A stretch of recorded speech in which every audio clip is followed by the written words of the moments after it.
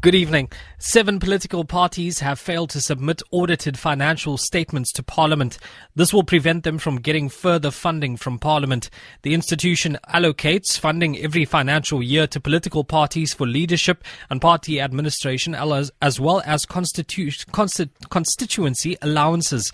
Mercedes Besant reports. 5 political parties, the EFF, DA, ACDP, African People's Convention, and the Freedom Front Plus, have confirmed that they submitted their financial statements. Other parties could not be reached for comment, while COPE says it is still in the process of finalizing its audited statements before submitting them to Parliament. Mercedes Besant, SABC News, Parliament.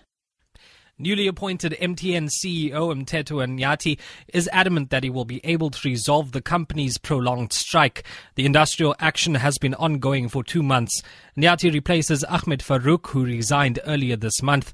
Horisani Sitole reports. The first thing that he's going to do is to end the industrial action by MTN employees, which is in its second month. My priority is to sort out the strike. I believe right now, as things are, we are actually letting our customers down. He's adamant that MTN and CW will find a common ground.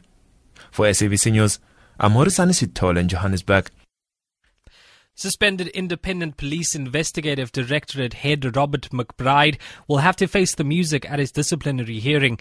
This after an application to have it put on hold, as well as questioning the validity of the chairperson's appointment, were dismissed. McBride was suspended in March. He lodged an application to put his disciplinary hearing on hold until the outcome of his constitutional challenge regarding the power of Police Minister Nathi Nhleko to suspend him.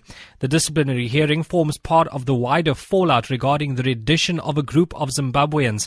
Hawks boss Anwar Dramat has left office over the matter. Head of obstetrics at Groote Schuur Hospital, Professor Lynette Denny, says cervical cancer continues to plague women in developing countries due to a lack of healthcare.